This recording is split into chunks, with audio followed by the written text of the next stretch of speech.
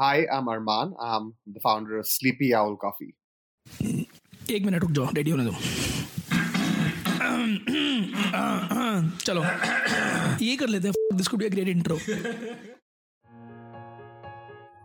We have all heard the stories of a bunch of kids launching a startup while still in college.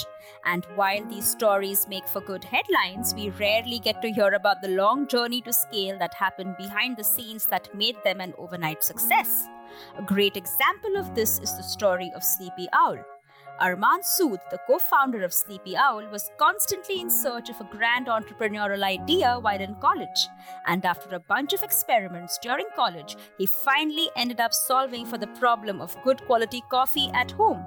He saw the gap between a 300 rupee Starbucks coffee and a 5 rupee sachet coffee at home and started Sleepy Owl to make good quality coffee available at home to coffee lovers. Today, Sleepy Owl is among the leading D2C coffee brands in India. But thanks to the pandemic tailwinds, as more people are looking for good coffee at home. And they just raised $6.5 million from some top-notch VCs. Here's Arman narrating his roller coaster journey to Akshay Dutt. So Ashwajit landed up in Bombay. I had my job. We were staying together, and we went back to a sort of brainstorming process of, okay, what's the problem? What is it that we can fix, right? And at the same time, we understood very clearly that whatever it is that we want to fix, we have to be interested in it, enthusiastic about it, passionate about it, to actually be able to fix it and enjoy fixing it, right? So our way of coming up with that idea was that look at our personalities and what we enjoy doing. So we both love cooking, love eating, love drinking, ran a beer accessory business before that. So we knew that there's a great inclination towards F&B or F&B consumer products, right? And even fitness. So whether it was we were looking at options like meal planning, meal delivery at that time wasn't very big the way it is today. So we said, okay, healthy food delivered. Healthy condiments was another idea that we were exploring. So while we were on this journey, and like I told you, Ashwajit's someone who is very well read on the internet, right? So I think his research and kind of took him to coffee, and we were at that time we didn't realize it, but he was a black coffee drinker who'd brew coffee in a French press, and I was a person who'd sort of whether it's instant coffee or vending machine coffee, occasional milk-based coffee at a cafe, but I was never on the same page with him when it came to coffee. We were, but he started researching coffee, and then he was like, okay, there is, it's an exciting space. And we would actually work out of the Starbucks because, I would go to office, he'd be at the Starbucks, and I'd take a lunch break and go and meet him at Starbucks, right? And that's where we were like, okay, the CCD near my office or the Starbucks where I would go to visit him, you'd average a bill of 250 rupees for a cup of coffee. Of course you're also getting the work experience, but there was no comparison between you spend. I mean, if you were to look at the other options available for in-home consumption at that point in time, they're very limited, right? So I think when we identified this. We dropped all the other ideas that we were working on, whether it was the meal planning or the, and trust me when I say we're working on, for most of those other ideas, we had logos, we had started working on a supply chain, we kind of put everything on the back burner and we started going deeper into coffee. And on that research, we came across cold brew coffee, right? And at that point in time, there wasn't a single company in India or a startup that was doing anything related to cold brew coffee. We'd identified that there were some, young companies that had already started buying coffee beans and roasting them and giving them to the Indian consumer. But we realized very early on that that's a chore or it requires effort. Yeah, you need a mocha pot or a French press. Absolutely. And that is something that we, will not be particularly, it's not there for our lifestyle, right? Maybe, at a later age or at a later point in time, I'd want to learn and get into that. But there's a large part of India that doesn't know. And educating the consumer about that would be extremely difficult, right? and we didn't want to get down that path. That's when Ashwajit shared the idea with Ajay as well and said, okay, what's the coffee scene like in New York and in the US? And, very easily and very quickly, Ajay validated that it is a space that is extremely exciting, and that it's blowing up. And if things, if things were to move east, India will also be at the brink of an explosion when it comes to coffee. So that's when the three of us, took a one-way ticket to Chikmagalur. And actually started educating ourselves about coffee. Ajay came down to India. Yes. He was back in India by then. He was exploring options with other startups, in finance, in, other areas. But I think, he was fairly excited about this as well. And, for us, it was also an easy discussion in terms of Ashwajit and I together were a proven disaster. So he said it would be great to have a third friend, confidant, somebody who brings a different skill set to the table altogether, so that we don't repeat our mistake. And I think it was a fairly easy decision to make. If you like to hear stories of founders, then we have tons of great stories from entrepreneurs who have built billion-dollar businesses. Just search for the Founder Thesis podcast on any audio streaming app like Spotify, Gaana, Apple Podcasts, and subscribe to the show. So when you took that one-way ticket to Chikmagalur, did you quit your job and do that? I'd quit my job by then. So I remember Ashwajit and I had actually come for a small trip to Calcutta in December to announce to my parents that, so Ajay had already quit, Ashwajit had already quit. I was the only one left to quit my job, right? So it was in December that I told my parents that, listen, we have an idea. It's cold brew coffee. This is what it is. Had a sort of mock, I wouldn't even call it a business plan. It was just a presentation with, what this is. And at that time, our idea was that we'll set up a bicycle cart that sells cold brew, and we'll put it up in high street locations. But yeah, at that time, like I said, we are not, we didn't have any background in F&B or FMCG or coffee for that matter, right? So the idea to go to Chikmagalur was to understand the supply chain of what would be our most important raw material, right? Without which there was no business to be had, right? This was like the Alibaba phase. Absolutely. So we ended up there. We acknowledged to ourselves and to the people we were meeting that we know nothing and that we would like to learn, And I think that that's very important, because if you pretend to know it all, it doesn't get you anywhere, right? So we were clear about the fact that, हमें नहीं पता और हमें सीखना है, right? And armed with that, we met a few very, very interesting people who, took out a pen and a paper and they drew for us every facet of the coffee supply chain and how it works and so on and so forth. Whether or not we buy from them or not was secondary, but they taught us, right?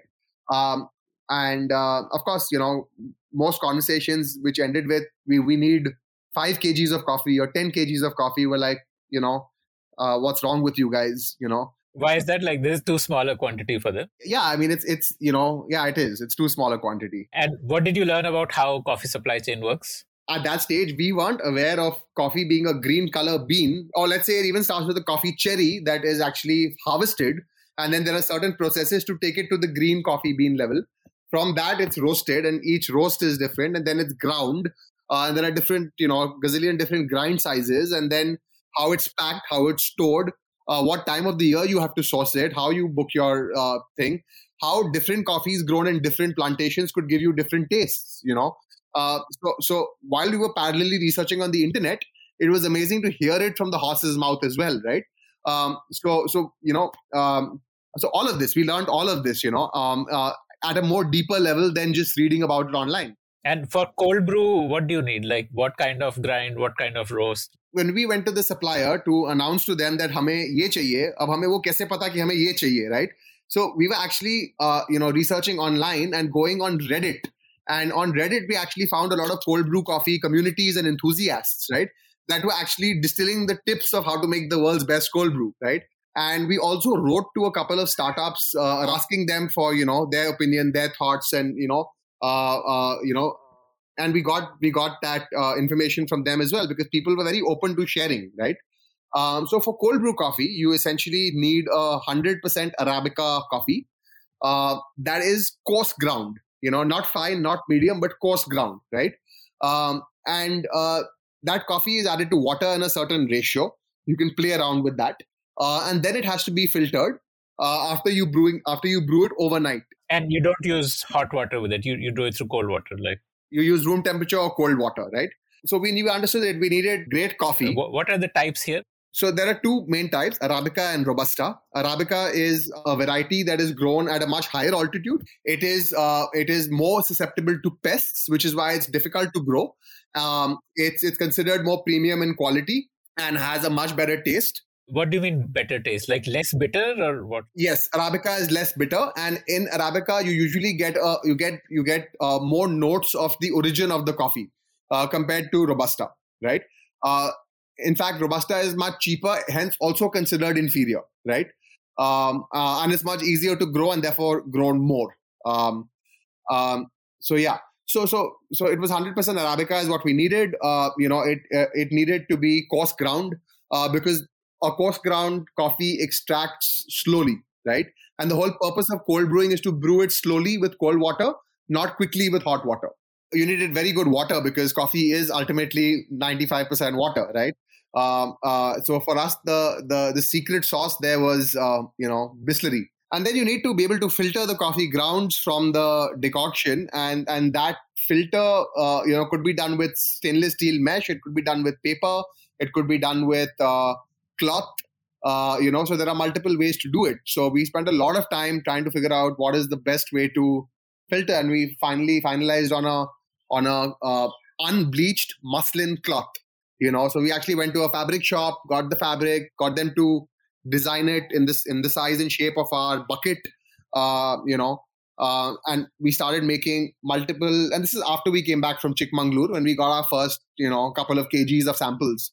And every time we encountered struggles or difficulties, you'd go back to Reddit or you'd send emails to the supportive global community of entrepreneurs who are happy to share. We managed to crack a recipe that we thought tasted great. I don't think there was anyone other than the three of us who said, okay, does it taste good or not? But we tasted enough to know that this is good and this is not, right? With that we decided that we're ready to launch. And this was like in your Bombay flat only that you were using? By then we were back in Delhi, in Dwarka, in Ashwajit's family. Like they have a house in Dwarka which was empty, and we used that as our factory and office and where we were living as well, right? So all the experiments happened there. And so you had like this big plastic buckets in which you were doing the brewing. Yes. So this was around Jan and Feb, and we'd given ourselves an artificial deadline that by 15th March, we want to launch our business. The more time we spend and we don't put deadlines to it, we won't be able to do it. And 15th March, Jindal was having its annual sports fest. So we managed to book ourselves a free stall to set up a stall and serve coffee. So we said, by 15th, we should have everything up and running.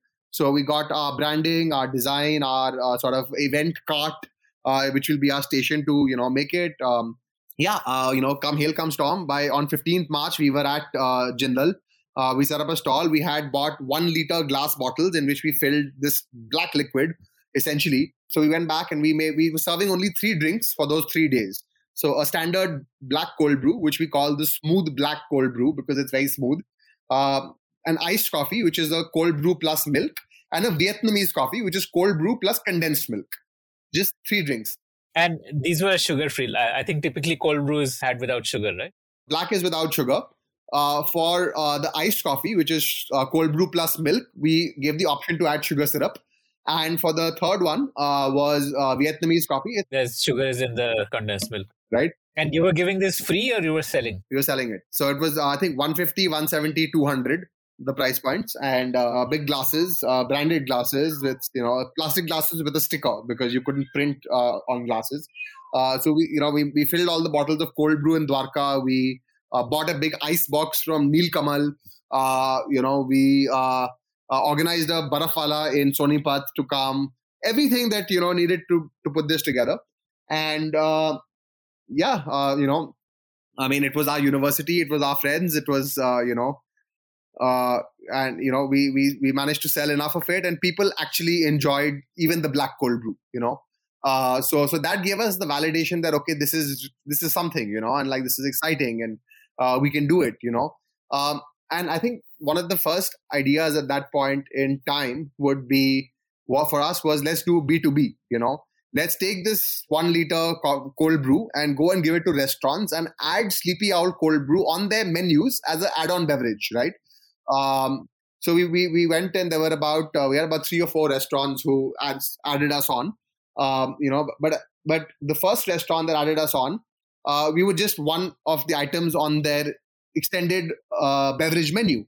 And 30 days, which is the shelf life of the product, went by, and we'd sold 1 liter out of the 6 that we decided was the MOQ to give any restaurant, and it just didn't move, and this is early April, where we said, listen, this is not going to work, mid-April, actually, right after March university event. But in 1 month, we're like, this is not going to work because it's too long drawn a process, and no one will, get educated or learn about, Sleepy Owl. There's no discovery happening. And we said we have to pivot. We can't do this. This is not going to work. We have to sell online, and we have to sell it to the consumers directly who can buy from us, and we'll deliver it to them. But actually transporting and shipping glass and a 1 liter bottle of glass was not possible. So we spoke to, friends, family, looked at alternative packaging options, and nothing seemed likely, nothing seemed like doable.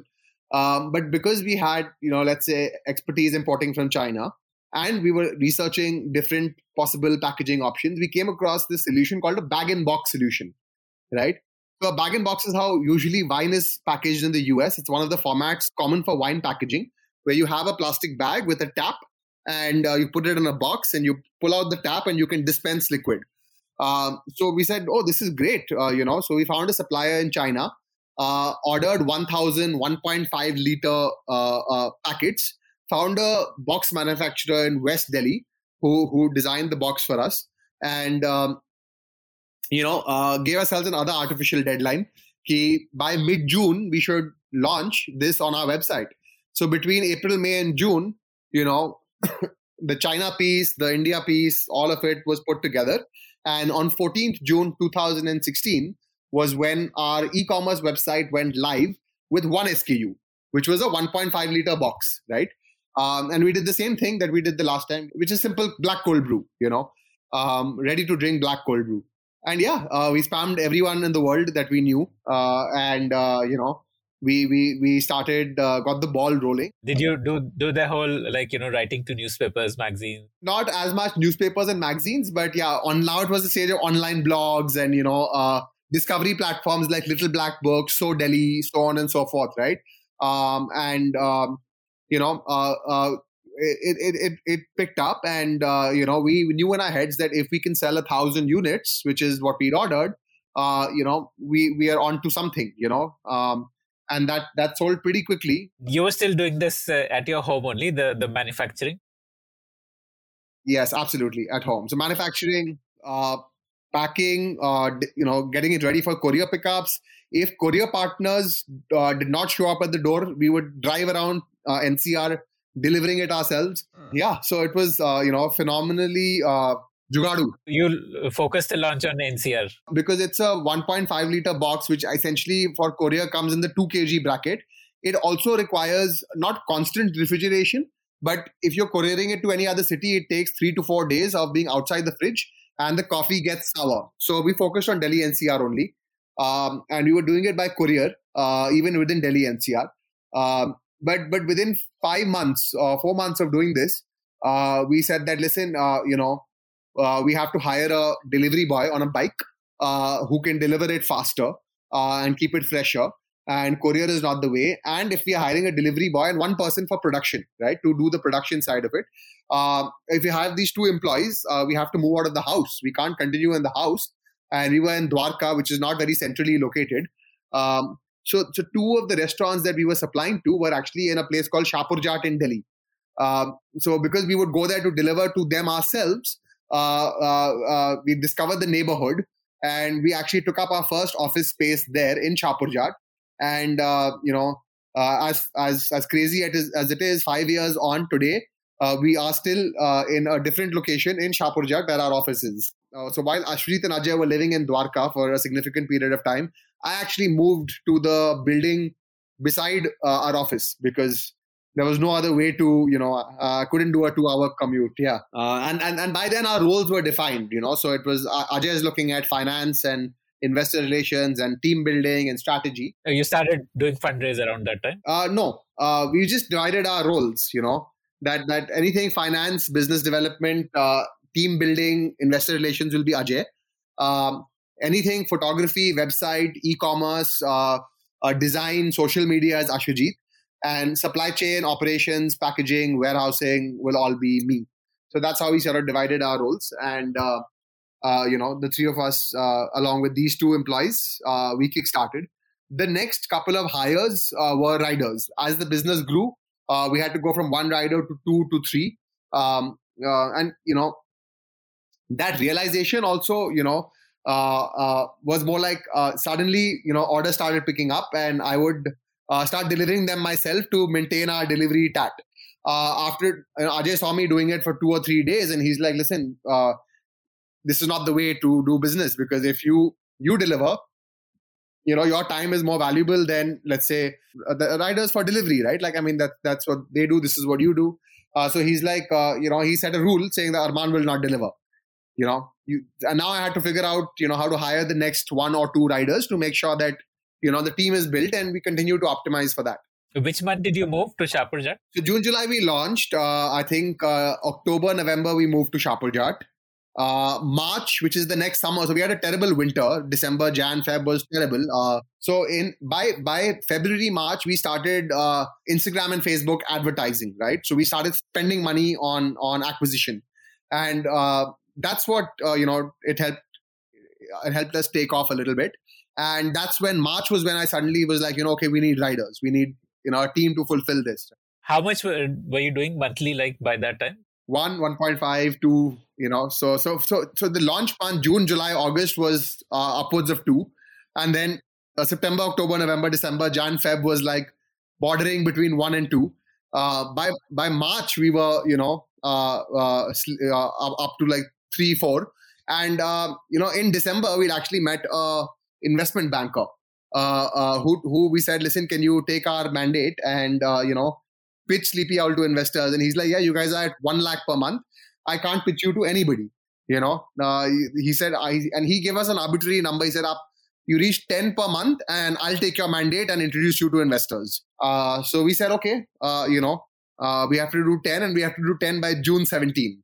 So March, April, May, June, we were very, very, very aggressive. And we were at 10 on June 17, just within Delhi NCR. We activated a few retail stores, which is, we see the good thing is we had online data, right? We knew where our customers in Delhi were. So armed with that data, we said, okay, Horse Cars, Defense Colony, Galleria, Gurgaon, so on and so forth. So instead of going, we went to the modern bazaars of the world, but it wasn't very easy, to go into a modern bazaar, etc.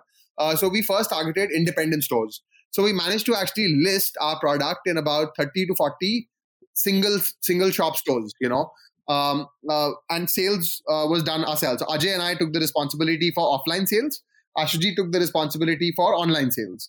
And offline was categorized as modern trade, general trade stores and restaurants and cafes, because our restaurant cafe, as much as we thought it won't work, it picked up as well.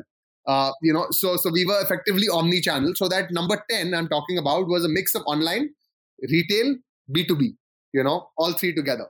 Which had the lion's share in this? Online. And yeah, so we went back to this gentleman and he said, yeah, I'll take your mandate. And he started introducing us to a lot of folks. We were also fortunate that in between 16, 17, between June to June, we had a lot of inbound interest from investors as well. Because, it was a very, very new category. The brand presented itself well, to the world. And the product was, delicious. And I am not, I don't say that with any arrogance. I say that with pride because it was very tasty. It was something we developed that was tasty and people liked it. Naturally, word got around, right? And this is something Ashwajit had always told me. He said, Arman, coffee is something that if people like it, you will really talk about it to your peers, friend circle, group, So he's like, it'll market itself. Yeah, it's something people are passionate about. So yeah, we started by I think June, July, we started our fundraising process and meeting people. And we actually closed our first round of funding from DSG Consumer Partners around February 18. It was a good 6-month process where we had to maintain those numbers, continue to grow, continue to perform. I think we decided on DSG, led by Deepak Shadatpuri. DSG, of course, is like renowned for D2C sector. Absolutely, D2C, food and beverage, especially. And they backed Raw Pressery, Epigamia, Viba, Sula, and for us it was a no-brainer to sort of welcome them into the Sleepy Owl family. And I think it was one of the better decisions we made because they've been fantastic partners for the last 3.5, 4 years, and had our back and continue to do so. How much did you raise, like that first raise in Feb 18? 3.5 crores. So that capital was not meant only to scale our existing product, right? So we had grand plans, we had grand ideas. We wanted to get into the ready-to-drink space, right? Which was dominated by Nestle and let's say Starbucks, right, on the retail shelf. So that was where we wanted to go. So the funding was not to only scale our current business; it was also to invest in the brand introducing its ready-to-drink offerings and whatever else that the three of us could dream about, right? So the moment the funding came, we started working on the development of the RTD, ready-to-drink. So like a ready-to-drink off-the-shelf product. So we were India's first and are probably even now one of India's only ready-to-drink cold brew coffees on the retail shelf, right? And it was a phenomenal experience figuring out how to crack that product, make sure it's preservative-free, make sure it's low in sugar, make sure that cold brew is how it's made, not with powder or skim milk powder or coffee powder. It's made with real milk, real coffee, low sugar, and in 2019, I think we launched the ready to drink in the market. This is like in a bottle or in a Tetra Pak? Or? It's in a bottle. It's in a glass bottle. So we work with a co-packer, for the production of this. We didn't set up our own facility or plant for this. So that's kind of how we decided that would be the next big category to do. Simultaneously, our cold brew, which was only in NCR, we had to find a way to scale it pan-India and, reach out to new consumers. So we went back to fundamentals, which is what is a cold brew? It's great quality coffee that is filtered by adding cold water, right? So we actually took, coffee that was put in a big filter. So each filter bag, which is big, has about 45 to 50 grams of coffee. And a person adds half a liter of water, brews it overnight, and can make a cup anywhere, right? So essentially then what we were selling was dry ground coffee. But our innovation was to put that ground coffee in a pre-packed filter bag, right? We were India's first brand to do that. Today we have a lot more, fellow brands that are doing the same product. And that launched before the ready to drink. So mid-18 to, now it's been 3 years of that product. And, I think we spent the last 5 years educating consumers, and our growth has been slow and steady because this product and this category requires a lot of consumer education. What was the difference in price now? For one is that when you were selling a 1.5 liter. So we used to sell 1.5 liter bag in box for 600. It used to make 10 cups. So each cup cost 60 rupees effectively, right? When we shifted to this product, each sachet or each filter bag, or we give it a name which is trademarked called brew pack, right? So each brew pack, makes 3 cups of coffee and is priced at 100 rupees. So it's 30 rupees a cup effectively. But it comes in a box of 5, so you have to buy 500 rupees worth and 15 cups worth of coffee, but you can brew 3 cups at a time. So effectively the per cup cost went down to $30, right? And it was easier to transport, easier to ship. So that's how we managed to open up a pan-India audience. and also managed to list on other marketplaces, right? Amazon opened up, Big Basket opened up, so on and so forth. For the other product, which was the bag-in-box, it had limited sort of scale that we could give to it. Yeah. Did you discontinue that then? No, it was available, but only in NCR. It is still available only in NCR, but it's taken a bit of a backseat, to be honest, because it's not the most scalable. But what I can tell you is that we still have hundreds of loyal customers who have been buying this from 16, 17 till today, and still only consume that, So that's, I don't think we can ever discontinue it. It will lead to a lot of trouble.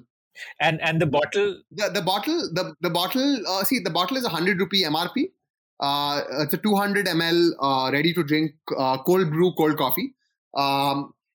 This product was primarily meant for modern trade and general trade, right? So it was meant to be a product that is available on the retail shelf. So till pandemic, we didn't sell it online. It was only available in stores. And pan India? No. Only Delhi NCR. And then the second city we expanded to was Mumbai. So to go on to explain a bit of the business side of this, right? Listing products and in modern trade and general trade, whether it's one city or pan India, is no easy feat, right? It takes a lot of time and effort to identify what is the kind of store where this product will find its customer, right? Because आपको shelf पे लगाना बहुत आसान है, shelf से उठाना बहुत मुश्किल है, right? So you can't actually take any product and say I will do it pan India, because you have to build your market, right?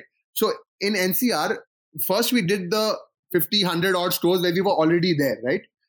Then we gradually expanded to 200, 300, 400. Today we are in 1,000 plus stores, but it's been very slowly, you identify, you learn, you grow, right? Because the 80-20 rule will always apply. 80% of your business will come from 20% of your stores. The others are just there. It's there, good to be there. So we identified Bombay as the second city where we want to go, and we set up a team and we expanded in retail stores in Bombay. It is only now, after 3 years, that we are expanding to other cities. Because, it takes a lot of capital to build teams and build distributors and get product placed and moved, right? The challenge is always the moving part. No business or no brand wants to deal with returns or expiries, right? So if I want, in the next 30 days, we can be available pan-India in 10,000 stores, right? But imagine someone in Kerala walks into a store and sees the product but has never heard of it before, or doesn't have an understanding of what it is, or there's no, or the store owner has no relationship with me and my sales officers, right? That product will not succeed, right? So it has to be something that is done slowly and steadily and strategically. Mm-hmm. You need to first build demand through marketing and maybe social media marketing and stuff like that, and then even on ground promotions, have promoters, have incentives, yes, wet sampling, dry sampling, so on and so forth, and it is a long drawn procedure. But once the pandemic came upon us, we started selling the ready to drink glass bottles online, and we developed a special packaging for it that results in no breakage, and it's doing well online as well. 2020, what kind of turnover were you doing, like pre-pandemic, like say around Feb, March, like that year, that financial year 19-20? How much did you close at? At that time, it was around the 8 to 9 CR mark. And what was the split in terms of offline, online, restaurants? I think at that time it was about 60% online, 30% offline, and 10% B2B. Gifting, restaurants, Horeca, all of that was a small part. But there's another product that we did around December 2019. It was a hot brew coffee. To kind of fill up the winter months, because winter your demand would have otherwise fallen. Absolutely.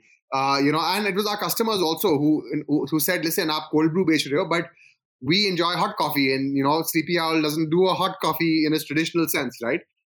So we launched, for us, our biggest USP and differentiator is convenience, right? We make drinking great coffee convenient without equipment in an easy to consume format, right? So we knew that if we do hot coffee, we have to do it in a way that is convenient for the customer as well. So we actually took coffee and put it in a tea bag. where a customer can add a coffee bag to their glass, add hot water and dip it, right? When we decided to do this, there was a big question as to, no one's ever done this. Maybe it's not possible, right? Otherwise, it's so simple. Why not? Yeah, why not? Exactly. When tea is done like that, then why not coffee? Yeah. So we were India's first brand, or maybe one of the first brands in Asia to sort of do this sort of a solution. But why doesn't everyone do it? Like that's a fairly obvious question to ask. It's not very easy to do because the traditional tea bag usually fills about 2 to 3 grams of tea. We put about 10 grams of coffee in the bag, right? So to do that, you need to, optimize your machinery, understand all of that. So it wasn't an easy, it was easy idea, but it wasn't easy to execute. It was really tough to execute. But once executed, it felt like a no-brainer, right? So that product now is more than 50% of our business. Wow. That's again 100 rupees for a... No, that's 30 rupees a sachet. Yeah, that's a flat 30 rupees per cup. If you want to have it with milk or something, then like you boil milk and water together and then leave it in that. No, you have to brew it in water and then you can add milk over it. And how much time does it take, the brewing process? About 4 to 5 minutes. But again, it depends on, customer to customer. You can keep it longer. So when the lockdown hit you, then how did you respond to that? And what happened to the sales after that? When the lockdown hit us, first we were obviously, like everybody else, unsure, skeptical, taken aback, but being, in F&B, right? And our product being categorized as a necessity, let's say, nothing changed, In fact, we were geared up to do more, do better, and when all the cafes around us shut down, people resorted to buying their coffee, tea, everything online. So we actually witnessed a surge in demand and we had to scramble together to cater to that surge.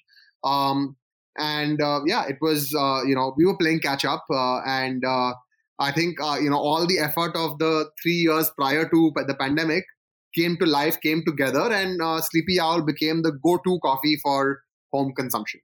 Oh yeah, that whole trend of work from home would have really benefited you because now you don't have like a coffee dispenser in your office. So you need products like this. And so what is your this year's turnover going to be? It's undisclosed, but I think we're trying to do upwards of 30 CR. Wow.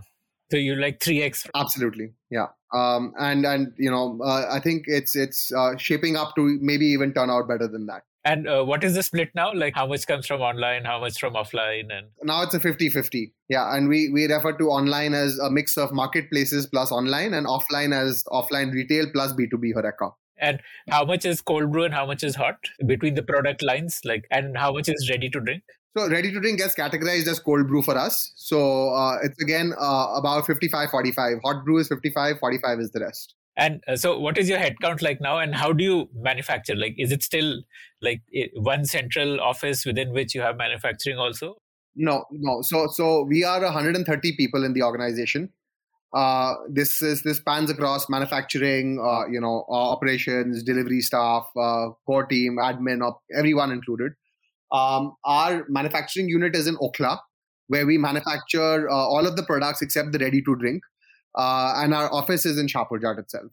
How did you figure out setting up a plant, so to say? Because, I mean, none of you have that experience. On a serious note, it involved a lot of,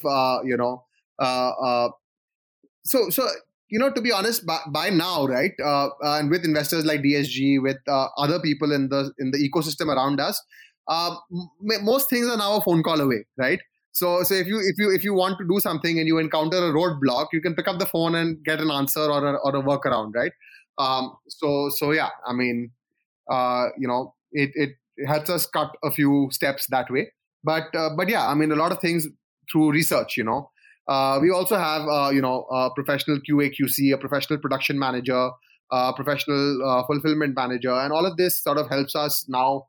They come with their own knowledge and expertise, etc. as well, right? Tell me about that whole manufacturing setup. Like, how did you decide that this is going to be our process and these are the machines we need? And how did you build that whole thing up? So it's all happened, gradually, right? Like it's not key overnight we have everything. So when we launched our cold brew, we had a machine for the cold brew, right? We set up a process to sort of, a process flow around from coffee to packaging material to raw material, how it comes together, how it's packaged, where the finished goods are stored. When we launched the hot brew, it was a separate machine that requires to pack that product. For the RTD, ready to drink, it's mostly a warehousing aspect where we pick it up from the co-packer, warehouse it, and we sell it, right? So yeah, I mean, it's not it's a fairly simple supply chain, not rocket science to develop. And I think over the last 5 years, we've also learned how to go about structuring and executing it. And there are still gaps that need to be filled, and we're continuously working towards it and improving it. But we've improved our team, let's say, because let's say 2.5 years ago, there was one person responsible for production and dispatch, right? Today, we've learned that you need to have a separate person who's responsible for production, a separate person who's responsible for dispatch. So those are the things that we've learned as you scale, right? At a small scale, it was okay for one person to do both things, but as the scale has grown, they're two very different functions. So this is something we didn't know, right? We figured it out during our interview process for candidates, right? So candidates themselves tell you, okay, this is what we do, this is what I don't do, this is what this person does. So you get to learn about how other organizations are structured during. So we pay a lot of emphasis to hiring and interviewing, because we learn a lot from that process as well. And so you raised that first 500K way back in 18. So since then, have you raised more funds? So right before the pandemic, we raised an undisclosed round from Rukam Capital. And Rukam Capital joined us on the journey at that point in time. And last 2 years, during the pandemic, they've been a part of our journey. And this year, as of last week, Rukam Capital, DSG, and a few other investors have, helped us close our Series A round of $6.5 million, which is our biggest round to date. And we're excited to, use this wisely to accelerate our growth and, become more of a household name in the country. What do you see as your product portfolio going forward? Like, say, by 2025, what do you see as where do you see Sleepy Owl? By 2025, which is another 3 years, right? So we, today we are considered a mass premium brand, right? Or let's say even premium, because we don't have the traditional coffee in our portfolio, right? But we plan to stick to our ethos of convenience and create coffee products that are extremely convenient. And therefore, we are very soon doing our version of a premium instant coffee. We're doing our version of plant-based ready-to-drink coffee with oat milk and almond milk, so on and so forth, right? We intend to be at the forefront of coffee innovation in the country. We want to be the brand that is, taking bold risks when it comes to introducing products, and at the same time doing traditional products, but giving it the Sleepy Owl twist, the Sleepy Owl taste, the Sleepy Owl charm, the Sleepy Owl, feel to it. How big is the coffee market in India, and how big do you see Sleepy Owl getting? Those numbers, we don't usually look at those numbers as metrics to track, because the coffee market is quite fragmented. In terms of, there's a cafe market, there's a vending machine market, there's a retail market, there's and we've created a category, so we've created a new market. So if you were to ask 5 years back for a market research, no one would have anticipated something like this, right? So I don't feel like any of those million or billion numbers really we pay too much attention to it. How big can Sleepy Owl get? Sky is the limit. I think Akshay, we are very, very bullish to in the next 18 months be a 100 crore brand in revenue. And if we manage to do that sustainably and profitably, I think we will not shy away from going for the 200-500 crore mark either. And I guess once you're at that stage, then it can go onwards and onwards, because the market is going to continuously expand in the next 5 to 10 years, right? We're very, very, very early even now, right, in the inflection point for coffee. So yeah, we're not we're not holding ourselves to a number. We're just focused on building a solid experience for our customers with our products and taking it from there. And do you see yourself getting into vending machine and all, like those kind of markets? I believe that if we as a company exist maybe 10 years down the line, there'll be a lot of things that we will be doing, but I think everything has its time and place, and we need to be focused on one thing at a time, because otherwise nothing will succeed, right? So I think right now our focus is to be in direct to consumer and FMCG. First direct to consumer, second FMCG. Have good market share in these categories. Continue to be innovative in our approach to the category, and from there on, when the right time and the right opportunity arises, we will look at that as well. It doesn't make sense to we don't believe in doing the same thing that someone else is doing and putting your logo on it, right? That's not the right way. If we were to do vending machines, it will be something that even we haven't seen before. It has to be special. It has to be something unique, something that really makes a difference. So tell me about your customer acquisition strategy for the online business. Like, is it largely driven through campaigns on social media, or because I guess for a D2C brand, that's what really makes it unique, how they build their audience online. And I mean, D2C brands are like digital native brands. So tell me about that whole digital strategy and building an audience online. Goes without saying, Akshay, we for us, Facebook, Instagram, Google, YouTube, right, are significant customer acquisition channels, right? We have a in-house team. We also work with agencies, also work with freelancers who handle the performance marketing piece for us. Our social media and creative team is in-house, led by my co-founder Ashujit. He's been at the forefront of what the brand should look and feel like and how we should communicate. The performance marketing piece, it's varied over the years, right? At some point it was in-house, then outsourced, then freelancer. So we keep trying different things. But yeah, a significant chunk of money is spent on these channels to acquire customers. Do you spend more on performance marketing or on building content? On performance marketing. That's how it is, because for building content, we do it in-house. So we can churn out a lot of content, and performance marketing is it's a function of your revenue, right? Also, but it has to be closely worked on and optimized and improved. And we spend a lot of time and energy refining that, because that's the core. But we also keep a very close eye on our retention metrics, right? While we're acquiring new customers, there a lot is done to retain existing customers and give them delightful experiences to bring them back, right? Because you cannot mindlessly keep acquiring customers. You have to be equally focused on retaining customers. And as a brand, we're privileged and lucky to have a sort of natural retention because people enjoy the product, right? But there are people who forget or who drop off or who need to be brought back into the funnel. So we do a lot of email marketing activities around that, and a lot of other small little things that help us be sticky for our consumers, right? We also keep a keen eye towards increasing our average order value or our ticket size for purchases, right? And that is something that we keep optimizing for.